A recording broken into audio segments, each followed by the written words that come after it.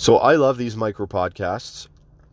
The first one is cool. There was like 700 listens within the first 24 hours. So I'm going to pump out another one because I have some info fresh in my mind. And if I wait till next week, I'll probably forget what it is.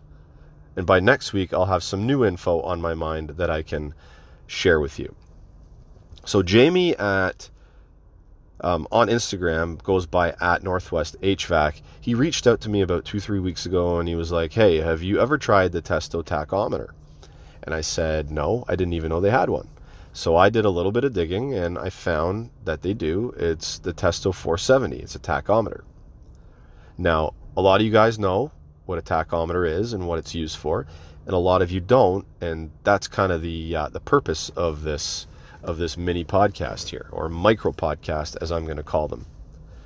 A tachometer, what it's for is to measure rotations per minute of, let's say, for example, a condenser fan motor shaft.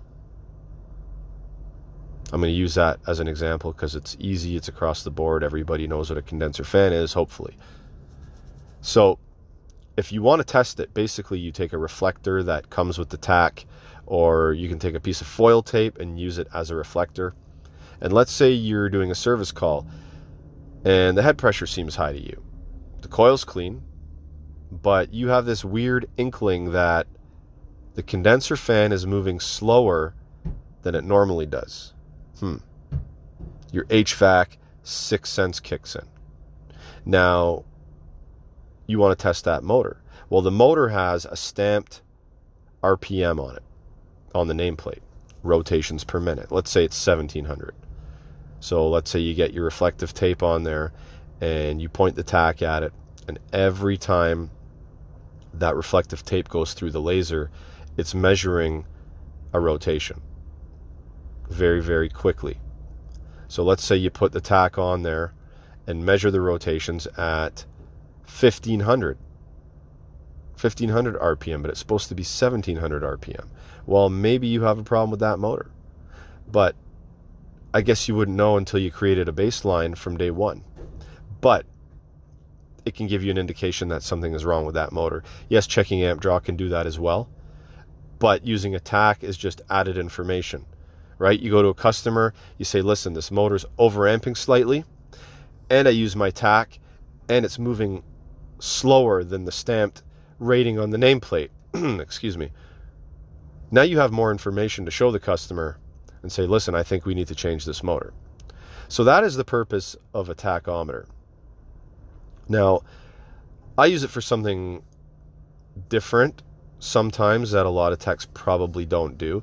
I work on centrifuges, don't really do a lot of work on them, but do some PMs on them at a pharmaceutical plant. A centrifuge is basically you put samples inside vials, it spins really fast, and it's got a cooling system in it that brings the air temp down to a certain temperature.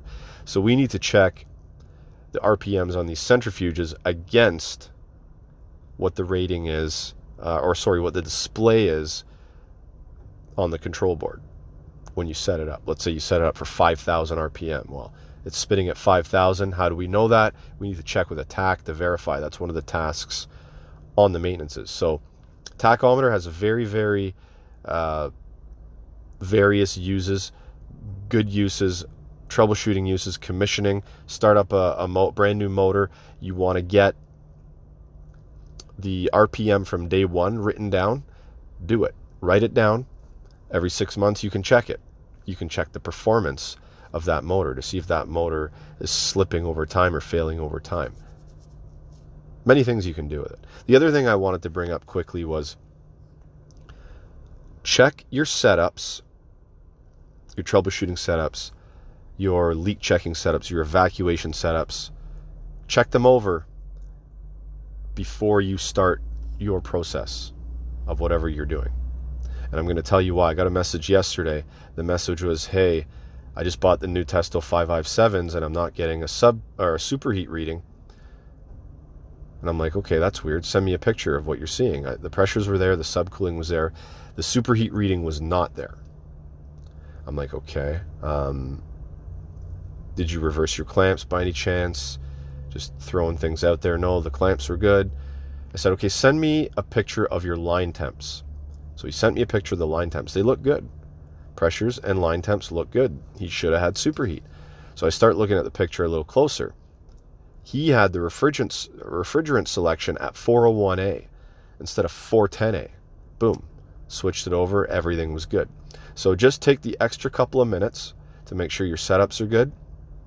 It can avoid you calling tech support, getting all stressed out, calling another tech for help, him showing up to the site. Who knows how far it would go. I've done it myself. Switched hoses, switched clamps by accident. I'm like, what's going on here? And then I look at my setup. Oh, I set it up wrong because I was either going too fast or not paying attention. About a month ago, I was leak checking. And this is why it's important to check the seals on your hoses. Make sure they're changed every so often and not compressed down. And even use Nylog on your hose to your gauge. I was doing a pressure test and the pressure was dropping. And I leak checked my setup, my hose setup. And I never had one of my hoses tighten onto the gauge properly. As soon as I tightened it, I was all good. So take the extra steps to make sure your setups are good. Okay, it's going to cause you less aggravation in the long run, guys. So that quick micro podcast, tachometer, how it's used, what it's used for, and checking your setups before you get all stressed out and start panicking, calling tech support, calling the office, whatever. You guys have an awesome day. Happy HVACing.